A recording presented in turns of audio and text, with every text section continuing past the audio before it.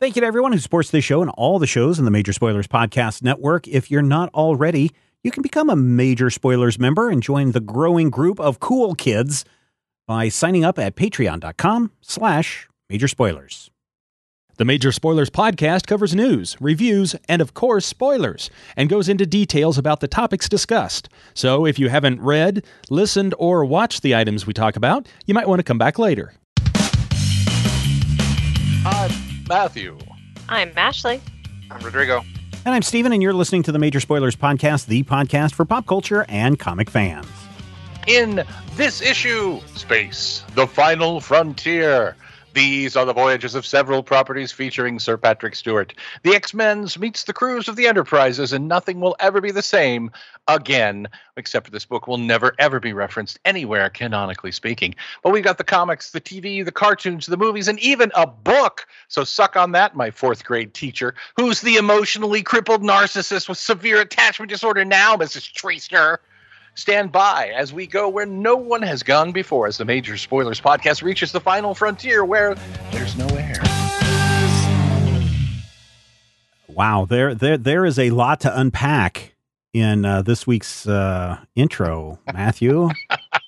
I would say we should probably look into at least the fourth or fifth sentence in that intro and talk about it, but we don't really have that much time. Well, that's what the Discord is for. Yeah, I'll just say welcome everyone to issue 934 of the Major Spoilers Podcast.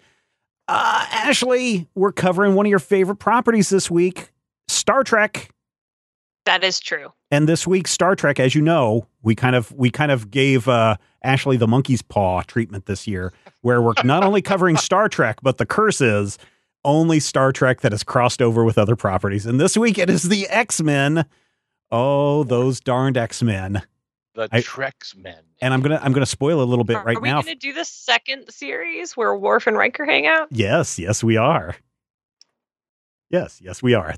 And also we're going to kind of a little bit of a spoiler alert for everyone ahead of the Loki finale. We're going to show you that it was Kang after all, but you're going to have to wait till later in the show because first we've got some news. Hey, on the Marvel side of the fence, since Steven gave me that awesome segue, Black Widow's doing pretty well. Disney and Marvel's Black Widow movie opened in theaters and on Disney Plus this past weekend. And like I said, it did pretty well. According to box office reports, the Scarlett Johansson action flick grossed $80 million with an additional $60 million from that ye oldie buy it for $30 and watch it at home button.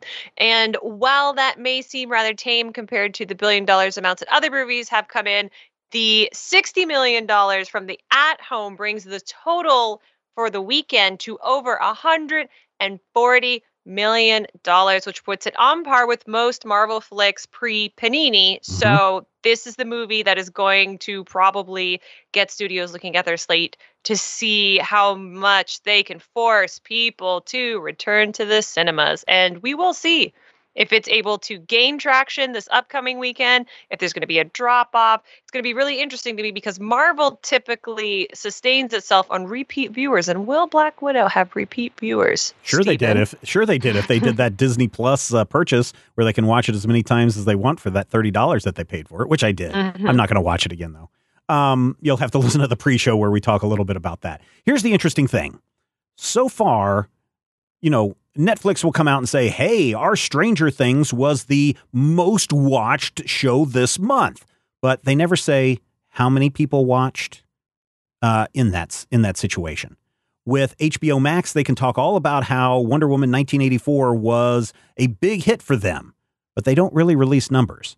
Disney, I think, screwed over every other streaming service by not only coming out and saying, yes, we realize that our movie opened up in theaters here in the U.S. to only $80 million, but our streaming service brought in $60 million on this same movie. I wonder now if that's going to force a lot of the other streamers to come forward and say, okay, well, here's how much our movie made. You said 60 million. Our King Kong versus Godzilla made $900 million.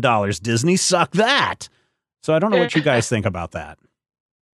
I think that that's a valid point, and I kind of hope that it does, Because I'm not a huge fan of the absolute lack of transparency when it comes to these things. I mean, you and I have argued about the whole numbers game being a big schmagegi and a nonsense from the beginning, but not having any numbers and just saying, yeah, this was a number one show, just kind of feels like, the puffery. It feels like we don't have any comparison point. We don't have any way of knowing. It's the whole, I have a girlfriend. She lives in Canada. You don't know her. Yeah, I think she moved away and then she died thing. I'll put a little tinfoil hat on in this case, that they may have kind of had their hand forced to reveal how much money the movie made streaming opening weekend, only because of the deal that they had with Scarlett Johansson with grosses and everything. And so that may have forced the accounting to come forward faster than what they normally do. That may be one thing on the reason why they announced this release. Also, maybe to kind of stem off the He-Man Woman Haters Club that is just like, look, it's a woman movie and it didn't do well. Therefore, all movies with women suck kind of stuff. Yeah, women can't lead action movies is usually the rhetoric that comes out anytime Atomic Blonde or Tomb Raider or anything Marvel, under the sun is released. Yeah. So I think that may be anything under the sun. That may be another reason why they put that out there. The other thing that I think this does is we'll have to see how the movie does in a second week and whether Disney will release second week numbers on streaming. Disney does get to keep 100% of all the money that they make on streaming. They only get to keep 50% of the movie's money that they make at the movie theater. I wonder if this is also someone setting up somewhere going, look, this movie made almost as much as it did at the movie theater. Why would we walk away from same day digital release? All these other companies like Paramount just announced that they changed their window to 45 days for their movies before they go on to Paramount Plus and other streaming services. So I think we may see, I don't know, I'm just predicting that we're going to see a lot of studios, maybe Disney, decide that, you know what, I think we'll go ahead and keep digital release along with theaters. And if people want to give us 100% of the money, we'll gladly take 100% of the money. And we're still paying fan service to the movie theaters and letting them keep 50% of the scraps. So, what was the release date before? You said they changed it to 45 from. They've changed the release date of Black Widow 3 times. It was supposed to come out. No. I mean the delay from. You said they're now. Most of the time it's 90 days. Okay. There are a couple of studios. I think Universal went down to 30 days, and AMC agreed to that, and Regal Cinemas agreed to that. But most of the time it's 90 days. And so now that studios are really all kind of agreeing on at least 45 days, and the Motion Picture Theater Owners Association have agreed to the 45 days. I think we're still going to see a lot of theaters say, yeah, we'll go ahead studios say, yeah, we'll go ahead and still release to the theaters, but we're also going to release digitally in many of these cases. And I think for Disney, 60 versus 80, it's $20 million difference. But in the case of the streaming side, Disney gets $60 million. On the movie theater side, they're only getting $40 million. So at the end of the weekend, Black Widow made more for Disney via the streaming premiere or premium service than it did going to the theater. So that's my whole take on that. Rodrigo, I know somebody else who made a whole lot of money, Mr. Anonymous. Yeah, somebody did. There is a new 800-pound gorilla in the vintage video game arena. Last week, Heritage Auction sold an unopened copy of Super Mario 64 for $1.56 million.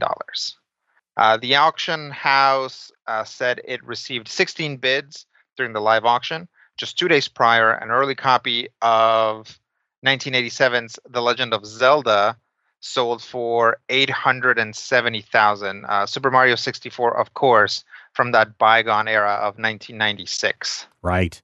This gives me hope that my unopened copy of some PS4 game that I have is someday going to be worth a lot of money. Yeah. See, I don't understand why. Because nostalgia. The previous sales of these sealed book or games were hard to find. They were like gold label copies, or they were pre-production copies, or they were things that are inherently rare. Super Mario 64 was a huge game. It sold hundreds of thousands of copies. But this is an unopened game. Okay, just- but why? Why would it go so high? For the same think reason that a literally- slabbed version of a comic book sells higher than a one that's not even bagged and boarded. Literally today, the story broke that somebody bought a copy of Skyrim, I want to say for like the PlayStation 360, or not PlayStation, the Xbox 360, for $600. It's like, That's weird. Yeah, you should. yeah, I would really recommend. It's a really weird dive to go into, and it's going to totally throw off your YouTube algorithm. But go and look up gaming rooms that people have set up for their arcade collections, and people set these things up to look exactly like a Blockbuster or something that you would go and rent video games in. And they have every single platform that was ever released. They've got them all set up so they can still play them. They've got shelves and shelves and shelves of these things all on display. And if you can put an unopened copy of Mario 64 in pristine condition up on the top shelf, I think that's kind of that, that's that collector's mentality that's going on there. I personally wouldn't spend that much on a video game. But I mean, somebody is fairly desperate to get their hands on it. That, or, the secret drug stash is hidden on the inside and is worth at least $6 million. This is making my collector sense tingle in a way that things haven't since 1996, because this seems like extreme inflation. Even if you take into account, it's slabbed. I've seen a slabbed comic go for 10 or 20 or 25 times what the original is running for, but 1.56 million is like a literal factor of 100. It's like an order of magnitude above what you should be paying for even a new Super Mario 64, and it really feels like speculator inflation of a market that's just about to go. Except that Matthew, that in the 90s, it was all about speculation. A copy of this thing selling for 1.56 million, that's not speculation. That's somebody actually stepping up to the bar and saying, here's my 1.56 million dollars. That's not speculation. That's somebody that's saying, I would like to buy this for this value. So it's I see where you're coming from in collectors done gone crazy, but it's nowhere. This is not the exact same thing as a speculator market. This thing could have sold for $50,000, but these people got into a bidding war and took it up to 1.56. Yeah, I think we are gonna start to see this go up. I think that I want to say that version of The Legend of Zelda was not a main. No, it was a pre-production copy. Yeah, it was a pre-production copy. So that makes sense that it went for $800,000, right? I mean, with a giant asterisk of like, does any of this make any sense? Right. No. Right. It makes sense that people wanted this rare copy of a very popular game of a franchise that's still kicking around and people love, right? Mm-hmm. And I think that may have been the last sane thing that happened in video game speculation buying. They just sold.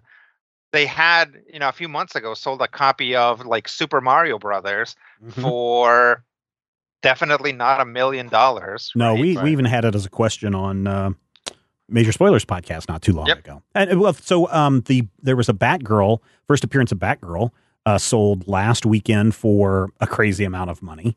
So I don't know. I mean, we are in this weird collector's mentality right now, and there are people that have a lot of money to burn, which is, somewhat unfortunate that you'd want to spend, this much money on Super Mario Brothers when your local soup kitchen could probably use a few more cans of soup.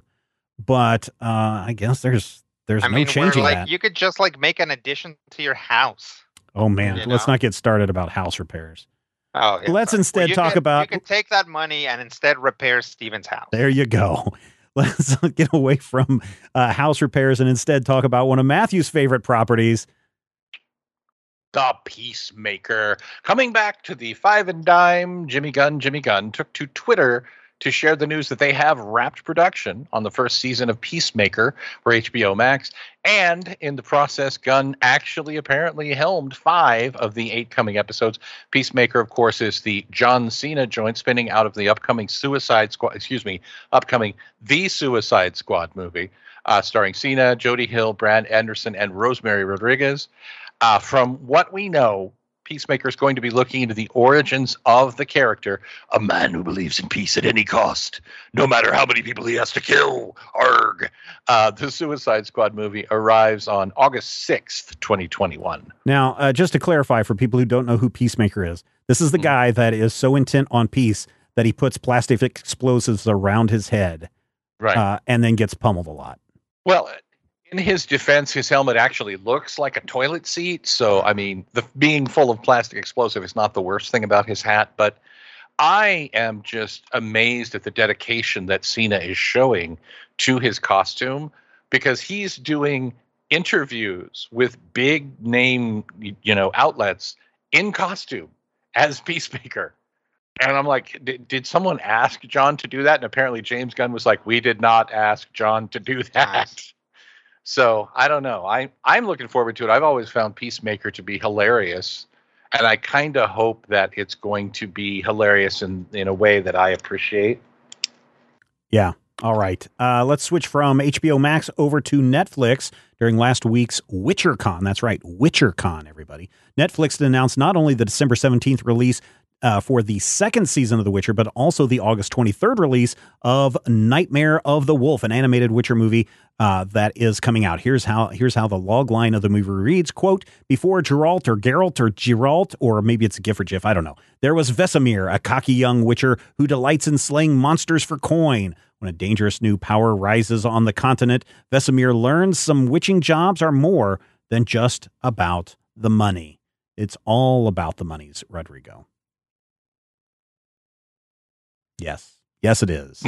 It is all about. Hey, listen, everybody, we want you to join the conversation about these stories and a whole lot more over on our Major Spoilers Discord. There is a link right there in the show notes. Just click it. It'll open up your Discord app. It'll take you in the Major Spoilers room. Everybody will say hello. They will share cat gifts with you. You can interact with us. You can interact with other hosts of our other shows. You can interact with a bunch of really cool people over on our Discord server, and it's completely for free to join. You don't have to do that. However, if you would like to unlock secret channels, hidden things that we keep away from the masses, then you need to connect your Patreon account to our Discord server, and then you get access to all of that stuff, including our calendar, so you know when our next VIP live chat is, so you know when our next dueling review is, so you know when our next GM roundtable is, some of the exclusive stuff that we do for our patrons. Find out more over at patreon.com/major spoilers. All right, let us jump into some reviews. And I think, how about we start off? I'm going to start off with a book. And I know a lot of people are like, okay, I can understand movies. I can understand video games, but books, hear me out, ladies and gentlemen. This is by Fabian Nicieza, who is a comic book writer and an editor. He does a lot of stuff that you may know. He has been working on this book. The first idea, he said, came to him in 1995 for, not quite a cozy mystery, but it's certainly a small town mystery where a person who didn't, Andy Stern, who didn't get into the FBI, she didn't join the FBI, but she went in as an FBI profiler. She stumbles across a murder of an Indian gas station attendant in New Jersey, in the town that she lives in.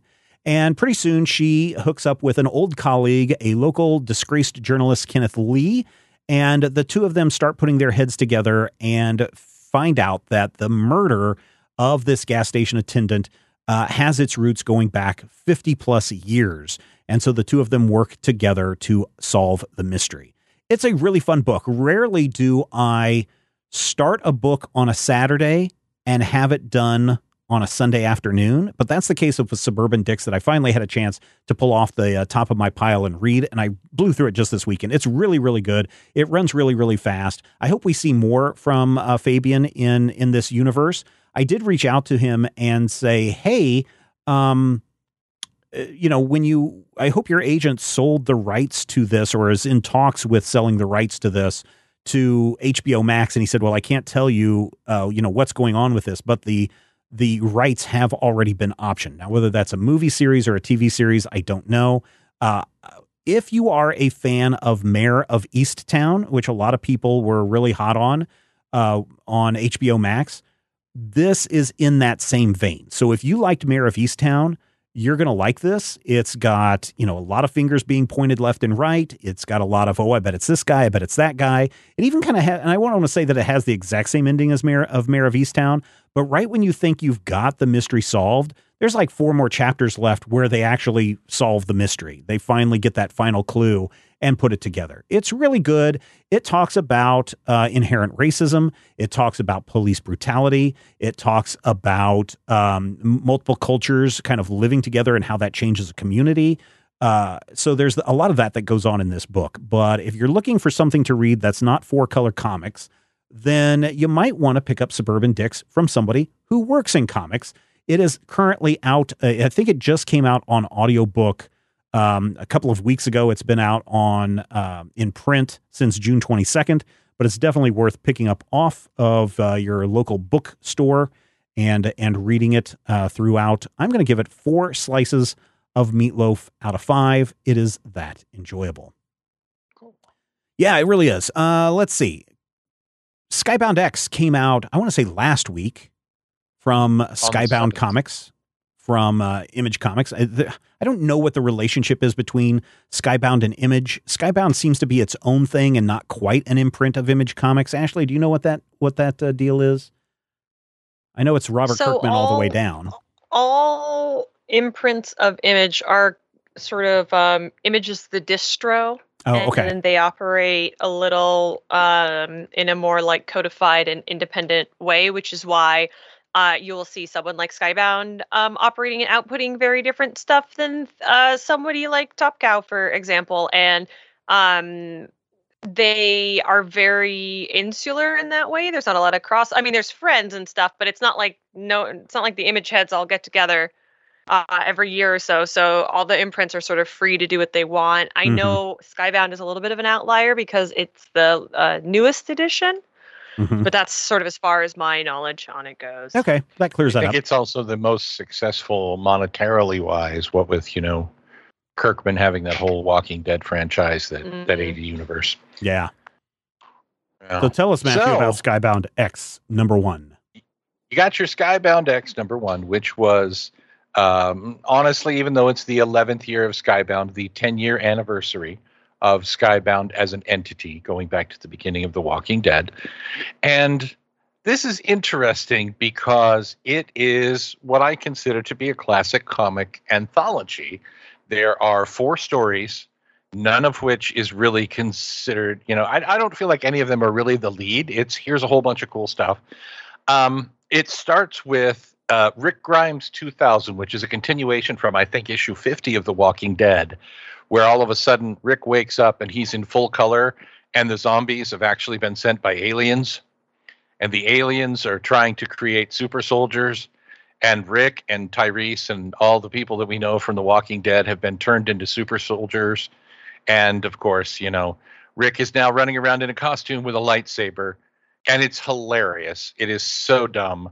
And it's dumb in a way that I feel is kind of entertainingly dumb, but also horrifying, because they do things that are meant to be one-off jokes, but the one-off jokes usually end up things like killing Michonne on panel, or putting Rick's wife in a standard superheroine costume in a damsel in distress pose. And, Rick's little robot hand is all cool, but I don't know.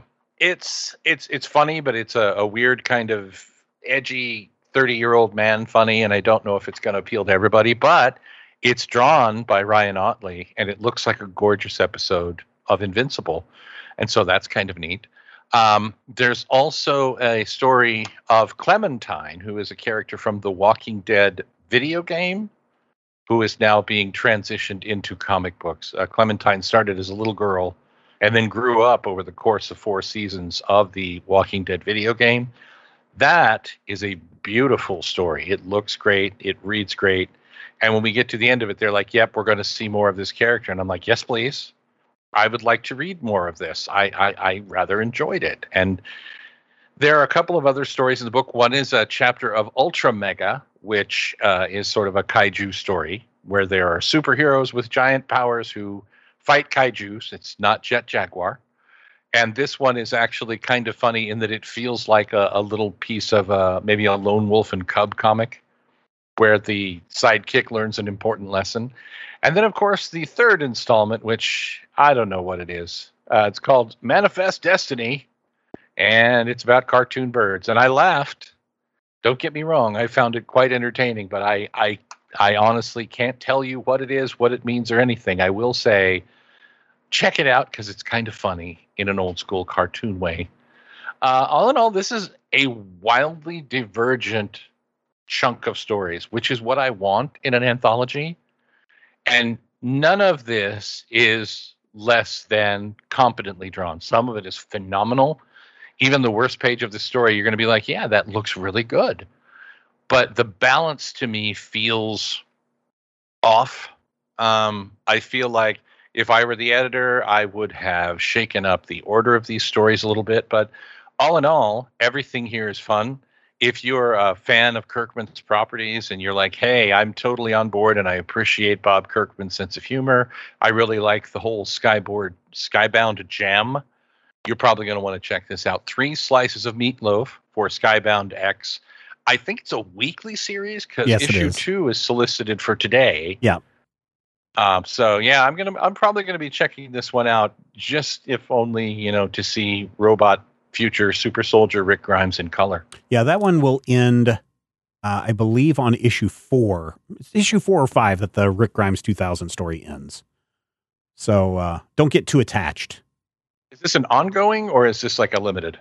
As far as I know, it is an ongoing series, but the stories inside of it are not. Right. So there you go.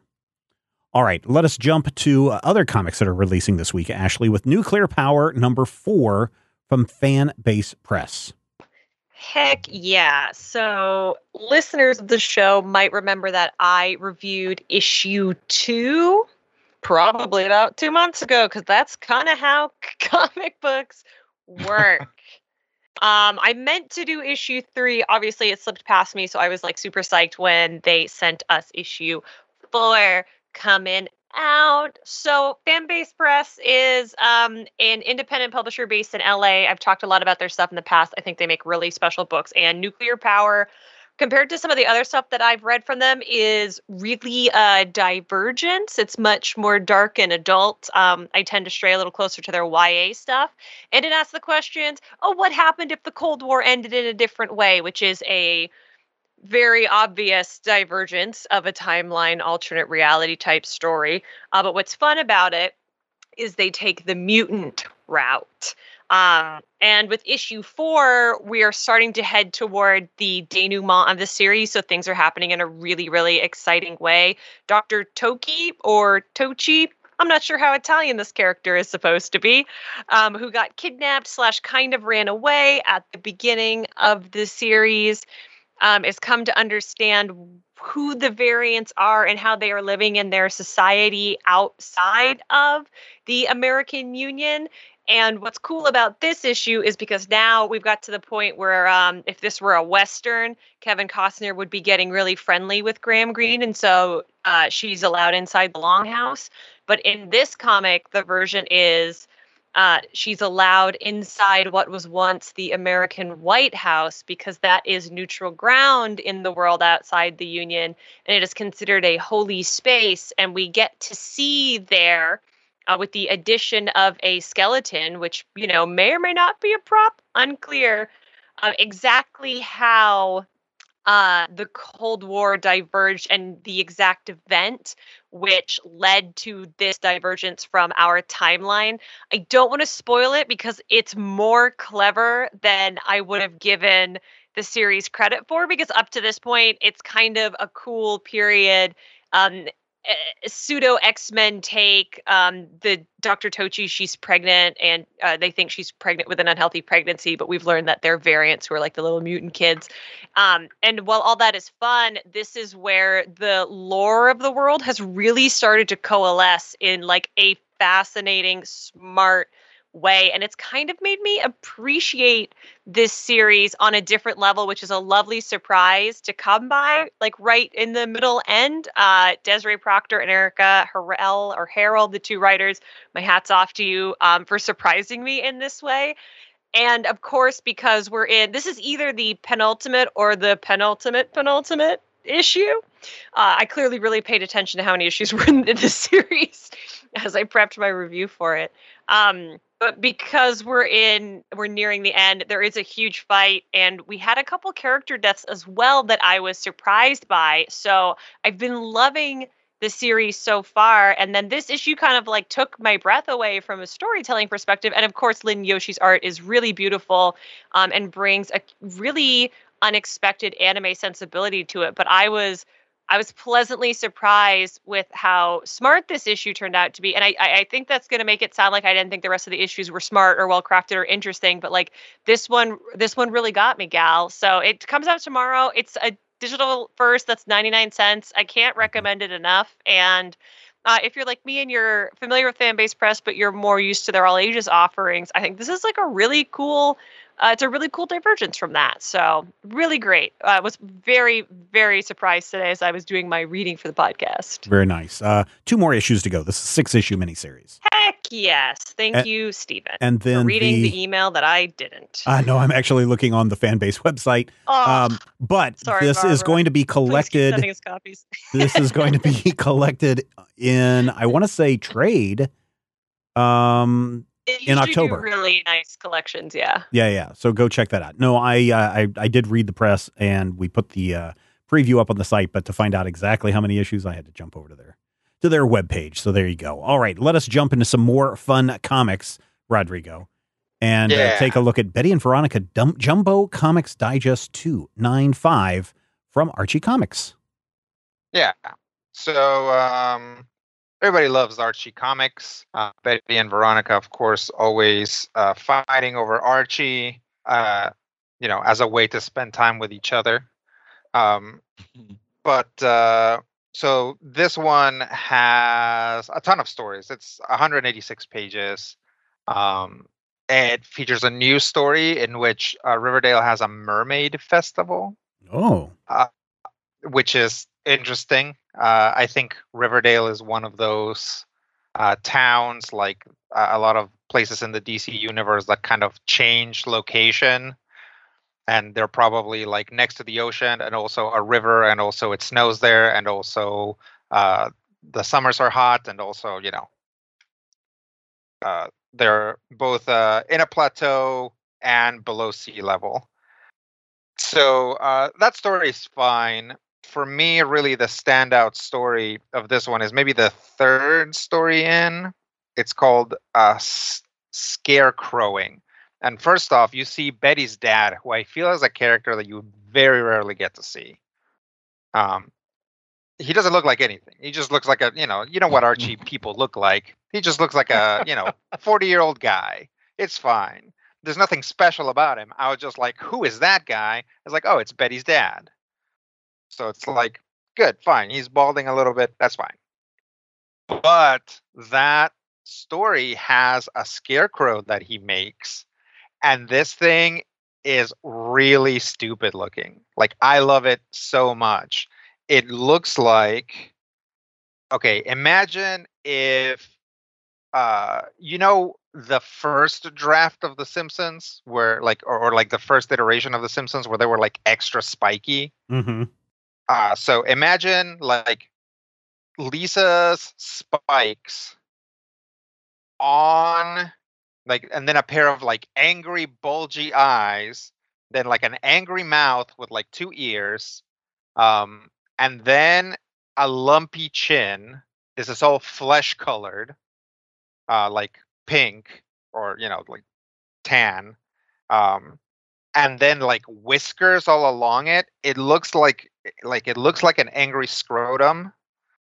That's something that I never expected to hear in a Archie Comics review. It looked like an angry scrotum. I don't think it's purposeful that it looks like that.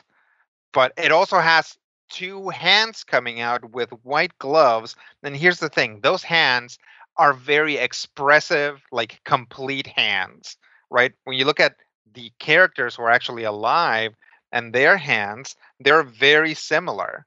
It's like they weren't drawn to be like stiff looking or anything. Like it looks like it has like manual dexterity to it. And I'm like, I feel like Betty's dad spent no time coming up with what the face was going to look like. And then it's spent a ton of time like making like a wire frame, like a chicken wire with like some coat hanger thing to make like very humanoid looking hands, and then put a pair of pristine white gloves over them to make a scarecrow. It's just amazing. I got to that page and I started laughing. The joke is that scarecrow is not very effective, which seems weird because that's probably the scariest thing I've ever seen in an Archie comic. Well, before the scary stuff actually started happening in Archie comics. And the joke there is that he actually then remakes the scarecrow and makes it look like Archie, and it scares the birds. So that's a joke. But man, this thing, I keep looking at it, and I feel like every time I look at it, there's more to look at. Again, clearly not a purposeful thing. You're not supposed to be mesmerized by the scarecrow, but that's kind of where I landed. I'm going to give it 3 slices of meatloaf. It's exactly what you'd hope for from an Archie's Digest, right? It's like good, clean, uncomplicated, fun. Nothing too major, nothing too difficult. The characters, very, very low stakes situations that the characters find themselves in, which is not a bad thing.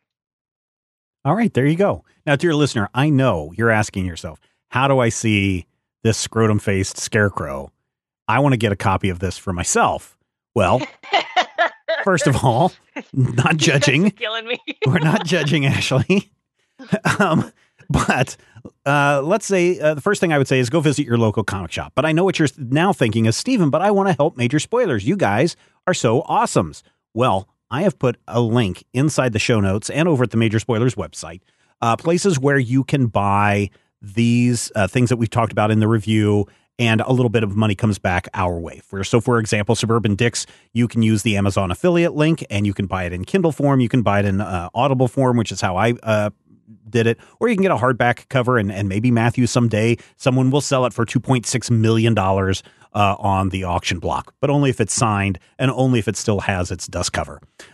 You could, if you wanted to buy the Skybound X or Betty and Veronica or Nuclear Power, you can use the Comixology affiliate link, and you can click on that link. And again, a little bit comes back our way. It's not a whole lot, but it is a little something.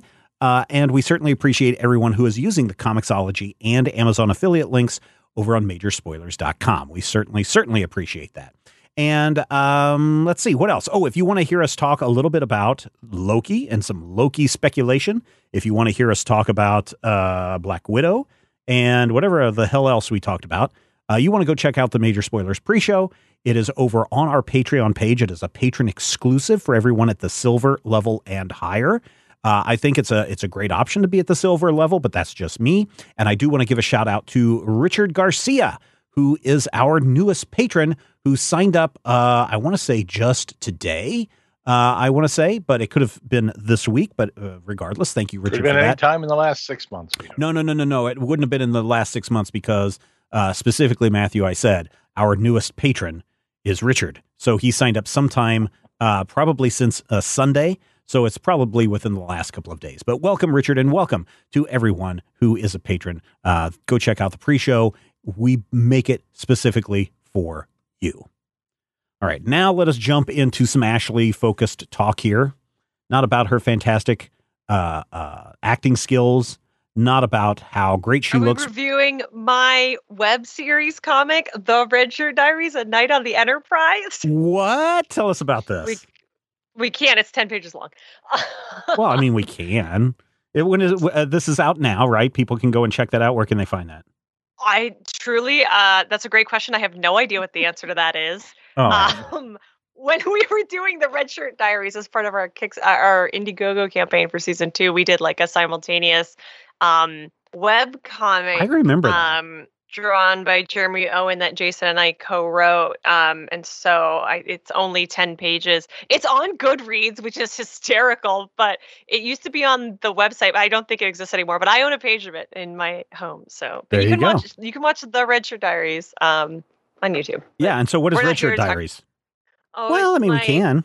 31 episode Star Trek parody web series that I star in, and Jason, I mean, for all intents and purposes, show ran and executively produced Mm-hmm. and played about 6 roles in, where I play the lowest ranked member of the Starship Enterprise and go through. I'm just around the corner from all of the major TOS episodes up to Amok Time. I think that was our finale. Nice. It's really good. You can go find it on YouTube. It's probably still out there. Paramount. Oh yeah. Paramount never came around and said, "Hey, you guys, knock it off." No, we were grandfathered in because all of our episodes came out before those rules were in place. And we didn't violate any of the other rules. Yeah, there you go. There was Ashley and I did a Finally Friday episode all about that. You can go dig around over a Major Spoilers video. That's our YouTube channel. You have to go back several years. I couldn't even tell you what year. What year was that, Ashley, that you guys were doing that? Oh my God, 2012? 2014. 2014? And Okay. 15 would have been when we were making them. So that's probably the same years that they were released. Yeah, because it's right around that time that, Paramount was going around saying, "Hey, you guys, stop using our IP to enrich your lives. Instead, go and buy our Paramount comic books," which is also an imprint of Marvel Comics. And we will use the Marvel X-Men and use their popularity to boost our Star Trek sales in 1996 and 98, I want to say, is the second one. It wasn't very long. I want to say that, I don't even think they got to 98. Oof. Star Trek X-Men One Shot 1 and One Shot 2. One with the original series, one with the Next Generation. And Ashley, how about you just walk us through? You want to do the Next Generation? How about Matthew? You walk us through the original series Kirk stuff. Sure. All right. Did he just punch my ship? He punched my ship. Stardate 4748.5. The Enterprise is flying around in space, and things are strangely drawn. And all of a sudden, they run into a Shi'ar starship, and it turns out that time and space is messed up. Because Professor X's illegitimate son, Proteus, who's actually Scottish for some reason, traveled forward in time and ended up finding the body of Gary Mitchell, which was still imbued with, I don't know, Q energy or whatever it was that gave him powers in the original Star Trek, the second Star Trek pilot, where no man has gone before. And so they messed up time, space, and dimension, and the X-Men showed up on the Enterprise, and Spock beat Wolverine. It's canon, and that's really... Actually, that's not all you need to know. The Imperial Guards are in this. They always get treated as like these schmucks, and here is no exception. They get beat down. This one does kind of feel like, because we're dealing with Gary Mitchell and, it's only Gary Mitchell.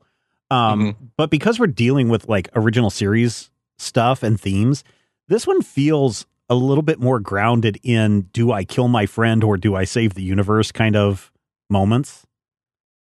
Yeah, and it works up to a point because, again, the point of Paramount Comics was, hey, let's do comic books and let's try and do justice. Because at the time that Paramount launched this book, it killed not only Star Trek books at DC, but also Star Trek books at Malibu, where the Deep Space Nine franchise was. And they were like, let's bring it all together in-house. Let's take it to Marvel, because Marvel's, the top show in town. And when you pick up Star Treksmen, the first thing you're going to notice, other than the fact that the printing is atrocious because of the paper that they used, you're going to notice that it's actually true to, in ways that a lot of adaptations are, true to Star Trek canon. And true to original series, up to the point that 6-foot-tall steel mutants walk on board. I mean, it's not horrible, is it, Rodrigo? No, I wouldn't say it's probably not the worst one that we've read so far. Oh man! But Which in the It's- pantheon of Trek comics is kind of saying something. Yeah, it's weird. Okay, so you guys remember we did that Doctor Who one with like the Matt Smith Doctor, Mm-hmm. and so it's like everybody looked like their faces had been painted from reference, right? Right. Like this one is like the complete opposite of that. The Star Trek characters look like they're actors, but the X-Men look like the Jim Lee era X-Men. So They look like they're not even Mark, the same. Mark species. Silvestri is one of the artists on here, Right. and I feel like that might have a bit to do. Obviously, they come from sort of that same image class that we were kind of talking about earlier. yeah, so Bishop, there's a panel of Bishop standing next to Scotty, and Yes. Scotty's head is like the size of one of the muscles in Bishop's six-pack, right? It's like you could put the entirety of Scotty into one of his arms. They're just like so. And if you looked at Beast, it's like, well, Beast is like physically very mutated or whatever, right? But like Bishop is supposed to like He's just a buff dude. not that he's not strong guy, right? Yeah. He's not random. Large man. Bishop looks like a person, or he's supposed to. So like the art comparison between these like very normal human looking people and then the X-Men who are like, it's like the Star Trek characters are like 5 heads tall and Mhm. the X-Men characters are like 6 heads tall. Like That's they one thing don't that I match. noticed. It's like when you have like, if you want to play with like Barbie and your like Kenner Star Wars action figures, it's Yeah. just like Mm-hmm. they're not the same size. I Or found Barbie that and He-Man. it Yeah, jumped out exactly. for me in the second book when there's like Jean Grey is standing next to Riker and she's drawn shorter than Riker, but her hips are higher than Riker's hips. And I'm just like, wow, that really looks odd. But yeah, I do agree with you that there's a bit of a disconnect between the X-Men art and the Star Trek art, where Yeah. it's I wish they could have found some clever in between or something, but it looks weird here. That's all I can say. I think when going back to that Doctor Who book, the one that worked best was when they did Tom Baker in cartoon version and Star Trek in its cartoon version, where they all kind of look in the same style, but it's not like all of a sudden this 2D universe suddenly popped into existence in my 3D universe and I'm looking at these cartoon figures standing next to me, because that's kind of how a lot of this feels. Yeah, that's exactly what it looks like. Though it feels like a jam sesh where somebody drew the X-Men and somebody else Mhm. entirely different Mm-hmm. drew. Well, the I mean, Star you Trek have Mark Silvestri, Billy Tan, Anthony Nguyen, David Finch, and Brian Ching doing all the art in this book. Now, some of them are doing awesome. inks. Yeah, they're all great artists, right? Mm-hmm. and then like 12 credited inkers. Yeah.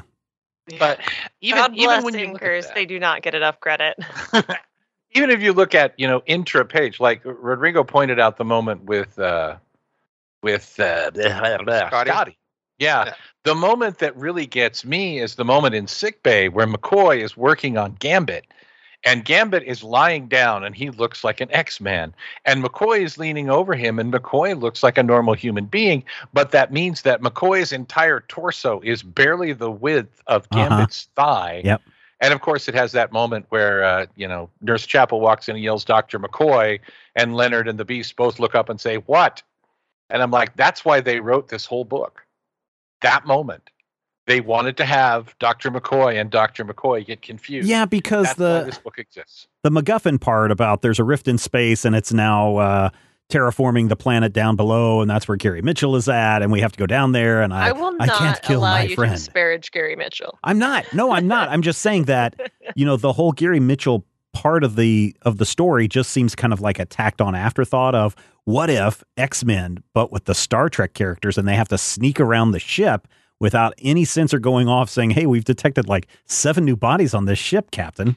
And one of them's made of steel. Yeah, and somehow Spock is detecting psionic energies in his head, but whatever. Spock is a telepath. Spock Yeah. is canonically a telepath. I know he can commune with the hot lava rock. I know. Still kind of dumb. Is it? I think so, right? I just think so. especially in that. But, like they especially- could have made that a lot cheesier. Having an established telepath get some indication that there's a telepath on board makes sense to me.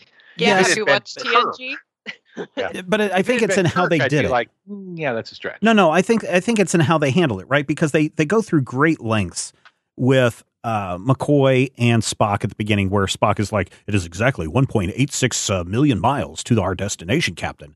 And McCoy is just like, "Could you please just round up?" And Spock makes some comment about, "Oh, it seems logical that we need to keep this precise because of science." And then he's like, "Oh, I detect a telepathic link. I'm not going to say anything, but I will excuse myself from the bridge and go investigate on my own."